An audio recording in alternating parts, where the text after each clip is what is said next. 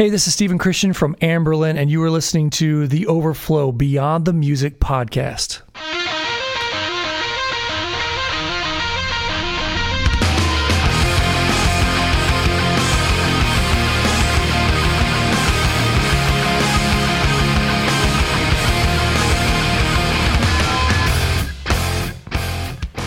Well, I have been waiting a long time to kick off a podcast episode with some music like that. Some riffs, some drums, some vocals, just all the rock and roll in the world. I love it.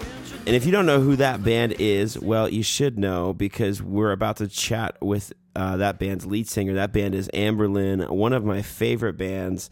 And I always really count it a joy when I get to interview an artist or a band that I kind of grew up listening to, that I'd line up for hours to go to their show and line up for hours to buy one of their t-shirts. And that's always just a massive honor when I get to sit down and hear their story on the podcast. You are joining us right now for episode 9 here on the Beyond the Music podcast. I can't believe it's almost at episode 10. And I'm telling you, I'm having so much fun doing this. And we've got tons more great content coming up for you real soon. Lots and lots and lots of interviews that are about to be edited and getting ready to be uploaded. So keep listening. And if you have not heard some of our prior episodes, we've had some incredible guests, including Trevor McNeven from Thousand Foot Crutch and I Am the Storm. We've had Adam Agee, who I just found out was in a movie. I was watching Netflix the other day. I'm like, I think that's Adam Agee playing the part of that soldier. And lo and behold, it was. And we've just had some incredible guests, and the reviews and I guess feedback's probably the better word that we've had on the mental health episodes, especially with Brian Johnson of Bethel Music, getting to hear his story. The feedback's been incredible. So make sure you go check those episodes out. Give them a listen. It'll make sure to fill your ears with plenty of podcast listening for the next couple weeks as we get ready to release more and more episodes.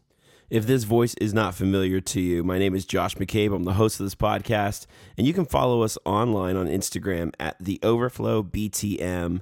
That's at The Overflow BTM. That's where you'll find a lot of our news and who's coming up on the podcast. We'll make sure to let you know when podcasts will be released, and we're going to start getting into some extra bonus content on there as well, which who doesn't love bonus content, especially when it's free? So make sure you follow us at The Overflow BTM on Instagram. Hit us up. We'd love to hear from you. We always appreciate hearing from you.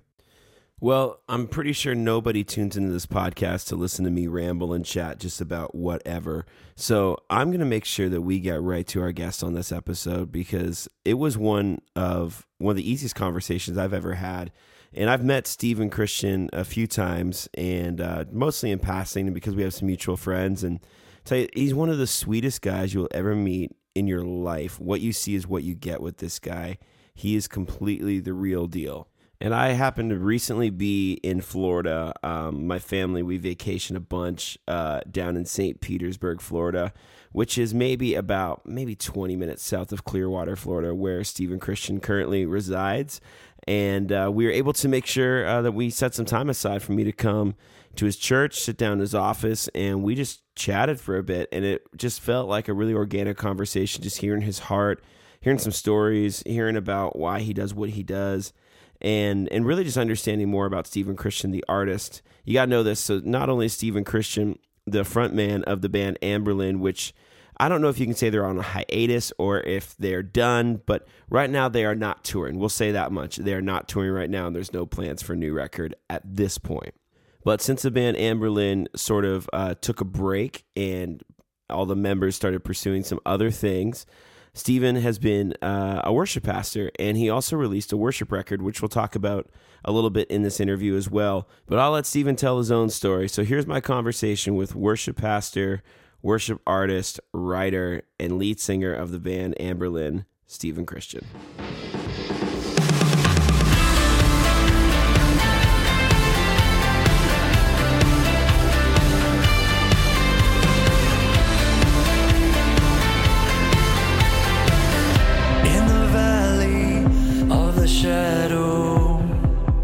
All right, so I finally have had the opportunity to sit down with this man. He is a busy man, and our conversation started a little over a year ago, maybe even 2 years ago, and we got put in touch by a mutual friend, and he was out on the West Coast, and we were trying to get him up to Canada. Couldn't make it work with the scheduling, and now I've tracked him down in another state, and I'm sitting here in Clearwater, Florida, with Stephen Christian. You might recognize his name from the band Anberlin and a recent solo release, a worship project that he's doing. But Stephen, tell me where you've been since getting off the road. Man, all over. But right when I got off the road, I was living in Nashville, Tennessee, and shortly after leaving the band, I found myself in Corrales, New Mexico. Wow. I worked at Calvary Church with Pastor Skip Heitzig. I was the worship director there at that church. And then fast forward 4 years later, and here we are in Clearwater, Florida. I'm still at a Calvary Church here in Clearwater, but so just switch coasts. Switch coast. So this church you're at now is connected with the church you were at in New Mexico? No, not really. Just by name alone. By name, okay. Yeah, that's it. So just a strange. It wasn't like I got traded or I. Yeah. They were just like, I didn't. Yeah, I didn't request a transfer or anything like that. No, they didn't send the kids pastor back the other no, way. Yeah. 2 first-round picks. That'd be awesome. Well, ma'am, you've and I guess looking at the career of you and Anberlin, obviously leadership and interacting with crowds has been something that you've been great at. But when did you start realizing that there was more than just this musical side of you? There was this pastoral gift. I think when I was thrown into the deep end of being a pastor in New Mexico, to be brutally honest, when I used to look out at crowds, I would see faces, but a lot of times you'd see numbers. If there was a low attendance show, you'd be a little bummed, or if it was packed, you would be so excited. It would always just numbers. Not necessarily. I'm not talking about money. It's just more kind of like how many people are showing up to the shows. Right. Well, after doing counseling, after getting to know the people that I worked with in New Mexico and the congregation that I was ministering to each week, and just hearing their stories, they became that, stories. Mm-hmm. I would look out and not see faces, not see numbers, but in fact stories and people that I was invested in. And from that, I think from very early on being in New Mexico, I realized that more than getting up on stage and singing worship, the thing that I was most passionate about, more than music itself, was just investing in lives, whether that's through leadership, whether that was through counseling or conducting a funeral or a wedding. I just like to be a part of people's lives. And I don't think that there's anything else as rewarding as, working your butt off all day at a church and really investing in people's lives, putting your head on that pillow and just saying, man, I don't think I could do more. Mm-hmm. And so I don't think I'll ever take my hands off this plow. I think I'll forever be a minister. Do you remember a particular time in which people became less of numbers and stories? Do you remember one story that really just rocked you and said, wow, I'm playing a part in this person's life, and this is eternity at stake? Yeah, absolutely. I was doing a counseling session. This guy came in because I was in Anberlin. I'd say he's about 25 years old, tattoos, piercings, all this kind of stuff. And he was just laying out his heart. He had divorced his wife, or his wife had divorced him. He hadn't seen his child in some time. He had lost his job. He had been arrested. He was on drugs. Just a mess. And it was one of those things where I had just conducted a funeral for a guy in his late 20s. Same exact story: drugs, 2 kids, divorced, all this kind of stuff. And I had just conducted a funeral, and I'd asked the guy, I was like, hey, listen, in 5 years, where do you want to be? And he said, he wants to be remarried to his wife, off drugs, going to cooking school, have graduated cooking school, back reunited with his kids. And I had written all that down, and I grabbed the funeral notes, and I grabbed the piece of paper that said 5 years, and I pushed them across the table, and I said, the Bible says, choose you this day, blessing or cursing. And that was such the Holy Spirit, because that is not like I thought of that. Right. It was one of those things where it's just like, what did I just say? Like, I don't know. Where'd that come from? I don't know. Yeah. Yeah, it wasn't me. It wasn't me for sure. But I mean, just his, and I said, you can take these funeral notes, keep them. You can have them. Like, I want you to be able to, like, carry this in your backpack. Take this, and you get to choose every single day. Where your future rests. And man, it was awesome just to see the look on his face. Like you got any more clarity. You know what I'm saying? It was like a light bulb went off in his head. Like I get to choose. I may not get to, drop the, my past. I may not be able to, get rid of all my criminal record but today I can start making a brighter future for myself and my family. So it was awesome, man. That was such one of those moments where I was just like, yeah, I'm going to keep doing this. I love it. Well, it's incredible how God uses our journey to bring us into the lives of people. And over the years, there's been people that have been relatively nobodies that for whatever reason, my wife and I have established a relationship with. And then all of a sudden you come back and you get to play a critical part in their life years later. But I think it's really interesting how you mentioned that this guy walked in the door because of your history with Anberlin and the band. So let's go back to that for a bit. Yeah. And tell me about how the band Anberlin got started. Beside my bed, that sort of madness could live on there. I rise to see we were on fire. About an hour and a half from here is a small town called Winter Haven, Florida.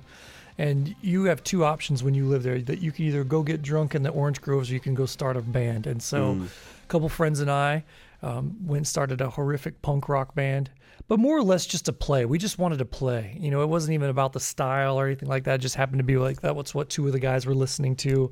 Right. I was too, but it was like, for me, I just wanted to play any type of music. Yeah. So, and based on those early bands, two of the members from Anberlin came out of that. It was Dion and Joey.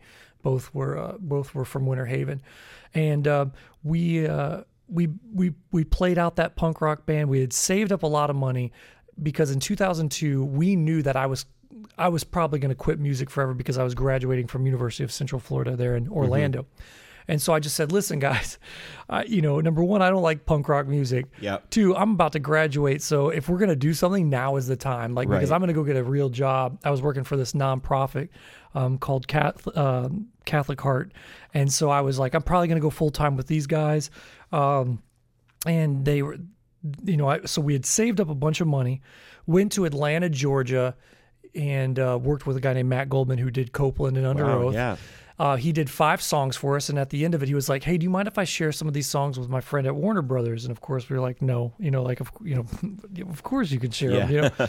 And so he sent them out, and we exploded online. Like it was.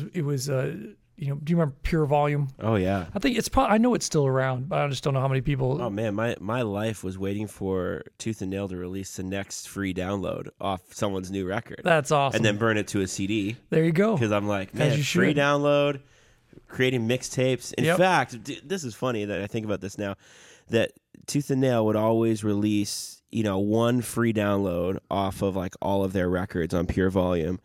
And I remember getting ready to come down for a trip down here to Florida. I was like 17. So I downloaded them all and made like the most killer 2-disc little mixtape. That's and awesome. Rocked it in my non-skip Walkman. And yes. Oh man, throwback right now. I love it. So we had 25,000 plays in 3 months. 3 months. Which doesn't sound like a lot of plays, but for an unknown, never heard of before band, that was a lot. And the do-it-yourself movement had really just started. Yeah. Because a lot of people, you were kind of at the cusp of having to go find, a quote-unquote real studio and real producer versus what people were able to create in their bedroom. Right. And so we had gotten a lot of notoriety, a lot of hype from labels. And instead of going with a major label, we decided we were all very, I think Tooth and Nail felt safe. It was something that we'd all grown up with, and we were, into, Juliana Theory Forever, Further Seems Forever was on there, and they had just signed May. And to me, I was just like, these guys are like on the cusp. And also the major label stuff, they were all developmental deals. Right. And it was just one of those things where it's just like, I don't know enough about the industry. Yeah. So luckily we signed for 3 records with Tooth and Nail, because at that time they were signing people for like 5, 6, 7 records and totally. crazy crap like that. So thank God that, for whatever reason, Brandon gave us 3.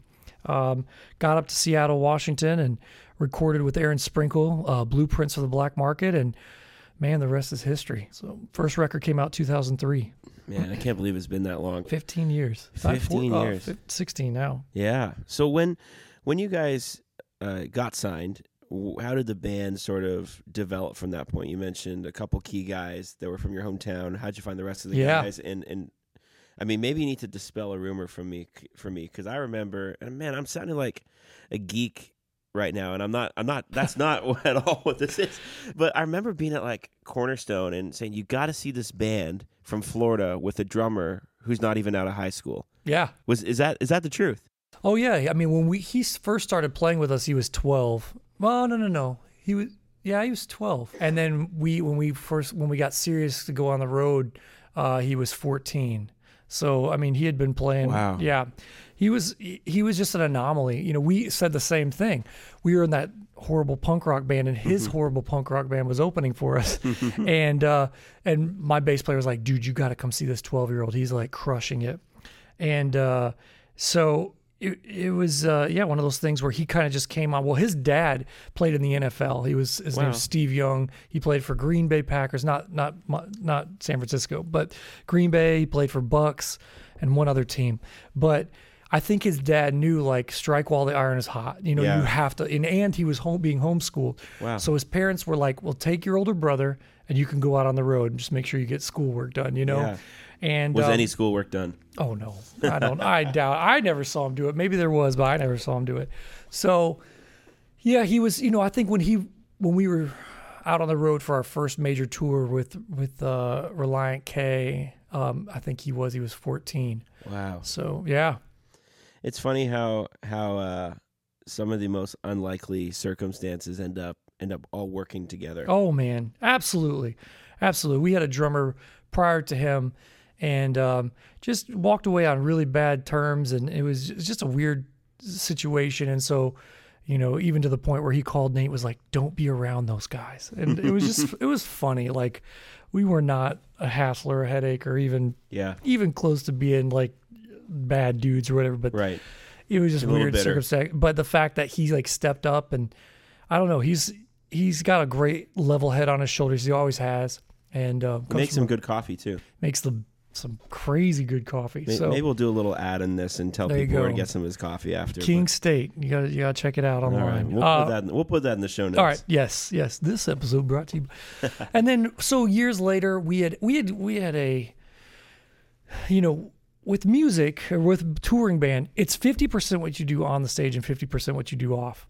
If you're the best guitarist in the world, but you have just a piss poor attitude the rest of the time, I do not want you in Anberlin. Right. Same difference if you're like a great dude, but you just are horrible guitar, probably still don't want you. You know what I'm saying? So there has to be, it has to be both a good personality and a great guitarist. So we had almost a revolving door of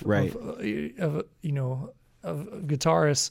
And later on, when we had gone on tour with Acceptance, and one of our favorite bands at that time met they opened up for us. We got to become really good friends with those guys, and then slowly we heard that Acceptance was kind of fading, and at that time we were just like, oh my gosh, we're looking for a guitarist. This is right during Cities, like right at basically during the recording process. We knew we were going to part ways with one of our guitarists, and and so we were kind of contacting Christian, and he came out on the first, we were just like, "Hey, can we contract you to come play guitar for us?" Right. Yeah, of course. And within like the first couple of weeks, we were like, "Oh my gosh, this guy has got to stay!" And so we were driving away from Seattle, Washington, listening to some band, and actually it was Sugaros, and we were just like sitting there watching Seattle, skyline leave the side of our bus, and we were like, basically proposed to Christian, got on one knee and was like, please join our band. Join the band. And that was one of the best decisions we could have made, because that guy he's just an all around great guy, wonderful band member, right, as well as talented writer and guitarist. I think I love what you said about 50% being on stage and 50% being off stage, because I think you could say the same is true about musicians in church, that you can get some great musicians on a team that do not take kindly to you asking them to, hold back on the guitar to the second verse. Or how have you found some of the things that you learned as far as dealing with people as musicians? How has that translated to some of the church world for you? Or is it almost the same? Well, I think one of the cool, advantageous parts about being in Anberlin is the fact that, I walk in with a certain level of respect, So sometimes, I haven't encountered a musician who thought they knew better than me. And that sounds really pretentious and cocky, but that's true though. But I've been around the industry, for almost 2 decades. And right. The fact that like the resume almost has the the trump card, right. And I am not a better musician than these guys. You know what I'm saying? Like, our music director here, writes for orchestras, and he performs in local orchestras piano. So, I mean, he's clearly a superior musician to me than I will ever be. However, it makes it to where we can work together very well because, he has my respect and I have his respect, and right. it's very mutual. So it's not pulling teeth. It's more kind of like, hey, at the end of the day, let's come together for the best, music that we can possibly create together. And, it works very well. Being in Anberlin, being signed to Tooth and Nail, a label that had a lot of Christian artists and also had more of a CCM wing as well. Anberlin never really was labeled as a quote unquote Christian band, and I use those terms so loosely because I don't think anyone really knows what that particularly means. When you started Anberlin, where did you guys feel like you fit most, and how did that relate to your mission? We definitely didn't fit within the 4 walls of the church. I don't think we ever played any churches.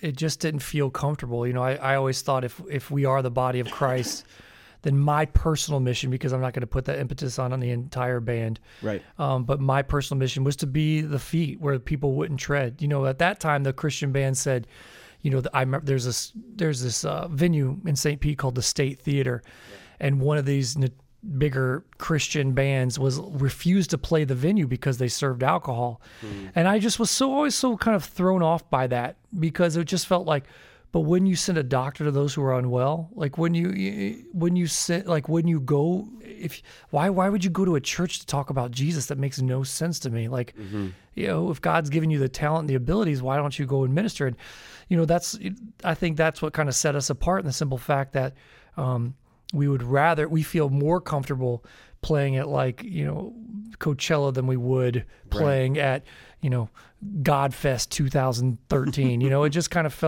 always kind of felt weird to me. So that wasn't where we were at. So I think we were the feet that tread, and the bands that we toured with were obviously and never not Christian at all, from Linkin Park to Smashing Pumpkins, Fall Out Boy, Mike Hamm, and all that kind of stuff. That was where we felt most comfortable, and it led to a lot of really, really cool witnessing opportunities for me, and almost by proxy of just being in the vicinity of these guys, earning their trust as not only a musician but a friend, right? So that we could open up and have deeper conversations, and it was pretty phenomenal. Do you obviously being sensitive and honoring people's journey, do you remember a particular time when just being present opened up a discussion that you go, man, I am so glad that I approached relationship this way rather than coming in with my Christian T-shirt and saying, right, if you need prayer, come to me. Well, I think both. There was one time where my reputation must have preceded me, or somebody must have mentioned that, but there was a singer to a very famous band, and this was day 1 of tour, and he walked up to me and said, "Are you Stephen Christian?" I was like, "Yeah." And he's like, "I just got off cocaine 2 weeks ago," and he didn't use the word accountable, but he said, "You're going to keep me accountable to keep me off this rest of the tour." Wow. And I was like, "Okay, nice to meet you." This is okay. And that was phenomenal, just being able to just talk to him, be frank with him, be open with him, and keep him challenged and stuff like that. And then there was also a time where we were in the basement in Pittsburgh with Fall Out Boy on one of their tours, And we just sat in the basement, and all five of us, so me and the four of the guys in the Fall Out Boy, had about a 2-hour conversation about just the man Jesus Christ. Wow. And it was incredible just to hear their point of view and to just talk to them. And they had so many questions because, I mean, none of them were raised in the church, and just misnomers and kind of rumors and things that they'd heard about him and stuff like that, and just be able to clear it up, and then go buy them books about like the case for Christ and stuff like that. Just have a whole just basically just dump a whole like 20 books into their bus and just be like, dude, check these out, and just for it to be around, those books to be around them. And, can you imagine someone walking on the Fall Out Boy bus and seeing Case for Christ everywhere? Yeah. We're like, what is happening? I'm sure. But I mean, stuff like that, just be able to like, just be around with no judgment, and they had a couple more questions even after that. And that's cool. I appreciate all that, but just be able to like sow those seeds, are phenomenal. Was there ever a point in which you were carrying on the mission of Anberlin, playing clubs, touring with Fall Out Boy and My Chem and 30 Seconds to Mars and all these kinds of bands? Was there ever a point in which you felt this pressure from those you knew that were more, I would say, in the four walls of the church, that questioned your motives or what you were doing or who you were associating with? I don't know if I cared at all. Right. Like, to me, I mean, I think that the Bible says that your salvation comes with fear and trembling, that you work out your salvation with fear and trembling. And I had already worked it out with God, and he knew that at any moment he could just pull the carpet right out from underneath me. That wouldn't have destroyed me. I would have been completely fine with it. So when people, when Christians especially would just, talk or yell or scream and stuff like that, I don't know if I cared. Again, when you get to a certain level of success, it's almost as if you stop trying to win the approval of everyone else. You know what I'm saying? Like, my wife knows this, but like if my wife said you suck, it would just crush me. But if 5,500 comments on YouTube says you suck, I don't know if I care. Right. Because it's just kind of like, man, God, I got to see the world. I got to sell this many number of records. I got to be on a major label, all that stuff. And so outside of like my parents, my wife, and Jesus Christ, I don't care at all. Nothing to prove. And nothing to prove. I have nothing, because I have to make sure my heart's right with God. And if they don't want to take the time to know that and understand that, but, and there was a time that I did care, and it wasn't just the opinions. It was almost, like not all the guys in the band are Christians, and I don't think there was any crew member that was. I mean, I'm sure there was at some point or another, but for the most part, the majority of time in Anberlin, the majority of the crew members were not. We played this stupid Christian festival in San Diego, and it went like, worship team, guy came up and talked about Jesus, then gave an altar call, and then we played. Right. So of course I'm not going to get up. Well, I didn't make it a habit of getting up there and preaching anyway. But of course I'm not going to talk about, like, look at the lineup. You just preached. This guy just literally gave an altar call. So we were walking off stage, and about 50 yards behind stage is a giant chain link fence, not like 6 foot. It was like a taller one, like 8 foot. And there's this guy, I'll never forget his little face, just screaming at our band, damning us to hell for not talking about Jesus. Wow. And I'm running because I'm running towards the fence, and I'm going to hop that, and I'm going to beat his butt, because I just could not take it. And my tour manager's not a Christian. Yeah. Not even agnostic, like completely atheist, like there is nothing, we are nothing, is grabbing the back of my pants, ripping me off this fence from tearing my own religious brother, because to me I was just like, this is what they see of Christianity. We don't play Christian festivals that often, and here's this guy damning my friends and all of us to hell. And it was just kind of like, wow, man, there is no love. There's no it's so misguided. Well, and the pastoral side of me has seen this, and I've adjusted how I have viewed things, because as a 16-year-old, my dad grew up in a Christian rock band in the 80s, and what those bands were all about, they used to tour with Resurrection Band and all those kinds of bands. What was in the name the of 80s. his band? They're called the Daniel Band from Canada. I know I've definitely heard the Daniel Band. And that is my dad. That's awesome. That's my pops. How in cool. fact, it's so funny because I joke with my dad and say, Dad, there's one in every crowd. Because I still have road cases that are painted Daniel band. I'd take them on the road with me, and someone stopped me. And the funniest moment I think I've had so far is I said the same thing to John Cooper from Skillet, and he starts singing the Daniel band catalog for me, and I'm like, wow, this is weird. That's so cool. My dad's awesome. And so, yeah, so they came in a generation where the only reason you started a band was to preach the gospel. That was what they did. And even since then, he's changed the way he views and I've changed the way I view too, especially taking that festival. And I have a point to this, but in that festival scenario, you have somebody who is called to preach the gospel, who's gifted with evangelism, and you're gifted with pastoral love. It's not your job to do everybody else's job. We're the body of Christ. Mm-hmm. Would you say you relate to that we all have these arms and these different roles we're supposed to carry to project Christ? Absolutely. I mean, you should not let it be an excuse. Oh, I'm the foot, so I'm not the mouthpiece, right. So I'm not going to talk about Jesus. I think there's a healthy balance in that for sure, but I absolutely agree. If we were all doctors or all missionaries, nothing would get accomplished. If we were all in IT, if we were all in one field. And that's why God has us scattered about, so that we can make an impact in whatever role or position that we're in. Well, you mentioned touring with a lot of quote unquote secular bands, mainstream bands that don't, wouldn't identify themselves as Christians. But you've probably toured with a lot of bands and traveled and played festivals with a lot of bands who would identify as Christian bands. Was there a time that you can remember, and, again, not needing to name names, where you're going, man, I don't know what you're about, but you carry the banner of Christ, and that, what I'm seeing, is not Christ. Oh, dude, I mean, that's what's so crazy. Like, let's go take this from a worship leading perspective. I just think a lot of worship leaders don't even understand the amount of responsibility that is on their shoulders. Like, someday they're going to stand before the throne room of God, and God's going to be like, you were in a role. You were on stage. You weren't just song leading. You were just not song leading.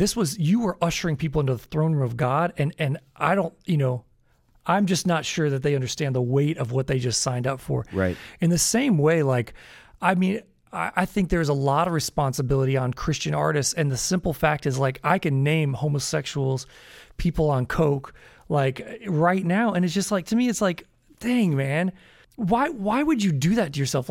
Even, as a kid, I was, growing up in the 80s, and I saw all these, heavy metal bands with pentagrams and all that kind of stuff, and I was always like, dude, even if you don't believe it, why would you play around with that crap? Right. And in the same way in the Christian industry of if you don't believe it, get out. Not because it's this is ours. It's more kind of dude, hypothetically, what if this is true? And someday you're standing before the throne room of God, and you said, you did it all in my name, and you didn't even know me. You actually thrusted people away from me. Right. That's a lot of blood to carry on your hands. So, and the other thing is, there was a lot of Christian bands that I saw, and they almost did it out of rote. They'd get up on stage and they'd have their Jesus sermon ready, right? And it just felt so ingenuine and rehearsed, and it just was all right. There's a lot. If we wanted to be rich, we should have been a Christian band. Yeah, and we could have been rich. Mm-hmm. The guarantees for a Christian band over general market is probably 3 times as much minimal. We would do, there was times that we would do, for instance, I wanted to do a complete acoustic tour. Mm-hmm. I wanted some violins. I loved all that stuff growing up, Unplugged, MTV, and I wanted to do something similar to that. Right. I knew we could pull it off well. We had the talent. And my manager was like, if you want to do that, you have to play a Christian festival, because that's how we can earn the money to be able to pay for this. And I was like, man, that sucks. I have no qualms with playing Christian festivals, but I do want to make sure that all the mouths are fed. So right. we played a Christian festival in order to do what we really wanted to do artistically. Yeah. That's crazy. Was that a struggle for you to wrap your head around? Well, I mean, it is even now. I mean, have you tried to get somebody to come to your church, like a Christian artist? The prices are what? Yeah. At the pinnacle of Amberlin, we weren't making that much money per show for a one-off. That's so nutty to me. And 14 people in here are going to know you. But so somewhere along the lines, Christian, well, I think it's just naivety. Christian churches are just like, well, I don't know how much do we pay, so of course I'll give them 20 grand. And then the next church is like, and then you turn down the next one, you're like, oh, my guarantees are 20 grand. And I think what bothers me about that is that it's not coming from a place of honor, of going, I'm a church with means, and you're going to come minister to us, and so I want to give you more than you expected. It almost sometimes comes from a place of demand. We demand this much, or else we're not showing up. That's right. I just think there's a healthy balance. Yeah. You should pay a workman double what they're worth. Absolutely. However, don't freaking rip people off, man. It's a money grab. So I look at, quote unquote bigger Christian bands, and they're charging crazy amounts, but they're making tons of money. And again, you have to stand accountable for all of that in heaven. What are you doing with that prosperity? Because that's what that is. That is a lot of money. I wish there was ways that the quote-unquote Christian and secular, or the quote-unquote mainstream and CCM could understand each other better. And I really hope that this podcast can help accomplish that. And because, there are a lot of Christian artists doing good things. There are some that are not who they say they are, and there's a lot of mainstream artists that are doing great things, and some who are some of the strongest Bible-believing Christians I've ever seen, but write songs about love and beauty, and that's good too. Art is art. Art is art, for sure. Well, hey, you transitioned out of Amberlin into more of a worship role. Tell me a little bit about recording your first worship record and sort of where you're at now and what is going on in the life of Stephen Christian. So those songs came out of, because I had a writing deal with Word Records in Nashville, Tennessee, and so a lot of those were songs for other people that I had written, and so Word would say, well, this person's writing, or you're looking for songs, and so I'd write something for them. And then after a while, I realized, hey, the songs that are not getting picked up, I still really, really like. And so I put them together, and it's basically a compilation of songs that I wrote for other people and then named it Wildfire. So this next record that I'm about to put out, this year is me. Because I will say that some of those songs on that record were written with an artist in mind, so as opposed to like my own music. And so the language wasn't necessarily 100% the way you. I would say the language, but more or less the music itself. Right. And so this next one would be like, oh, there he is. Okay, there it is. So though I do appreciate it, and I really liked it, and I'm glad that it's out there in the cosmos, I'm really, really excited for this next one. And beyond that, you're here full time at Calvary Church in Clearwater. So if you're in the Florida area and want to enjoy some great worship, check out this church for sure. We'll put that in the show notes for people to find. Thanks. But beyond making the record, is there any plans for touring, traveling, doing some dates here and there? What are you thinking? All of the above, and whatever that looks like. I think that this summer, if all goes well, we're talking about, maybe playing like a show or two with Amberlin. Maybe it's one of those things where everybody has their own lives now, right? And their own families and their own ventures and hobbies and passions and stuff like that. And it's not like you can just show up and play the show. There's like weeks of preparation. Oh, months of preparation. Yeah. So whatever. We played a show at the Yuengling Center over here and at the USF stadium, and that was so much fun. So maybe we'll do that again, next year, whatever the case might be. But I think.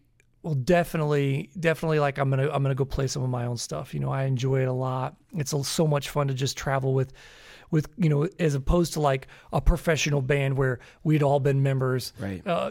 Growing up together, the same band. It's fun to kind of change out people and with my own stuff and just like, dude, come hang out with me, come tour with me. So that's a lot of fun. I definitely am gonna do that this summer, but.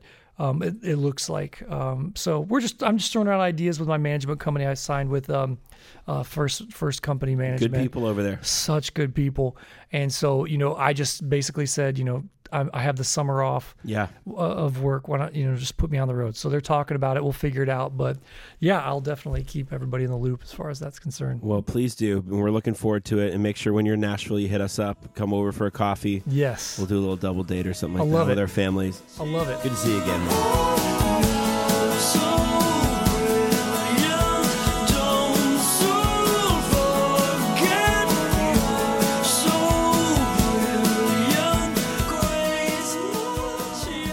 huge thank you to Stephen Christian for joining us on episode 9 of the Beyond the Music podcast. And I'm going to tell you, you want to go find the show notes of this episode because I have curated the most epic Best of Anberlin playlist, I think, ever, because it's just the best ever, and they're my favorite songs. So make sure you go check that out in the show notes. We've also got tons of other links, including links to King State Coffee, like we talked about in the episode, links to Stephen Christian's own solo material, and heck, we even put a link to Stephen Christian's church in Florida. So if you're ever in the Clearwater area, make sure you pop in. You can say hey to Stephen Christian, say that you saw him on the podcast, and see him leading worship in his natural habitat. So this is episode 9. I'm your host, Josh McCabe. Thank you so much for joining us on the Beyond the Music podcast. We'll see you again next time.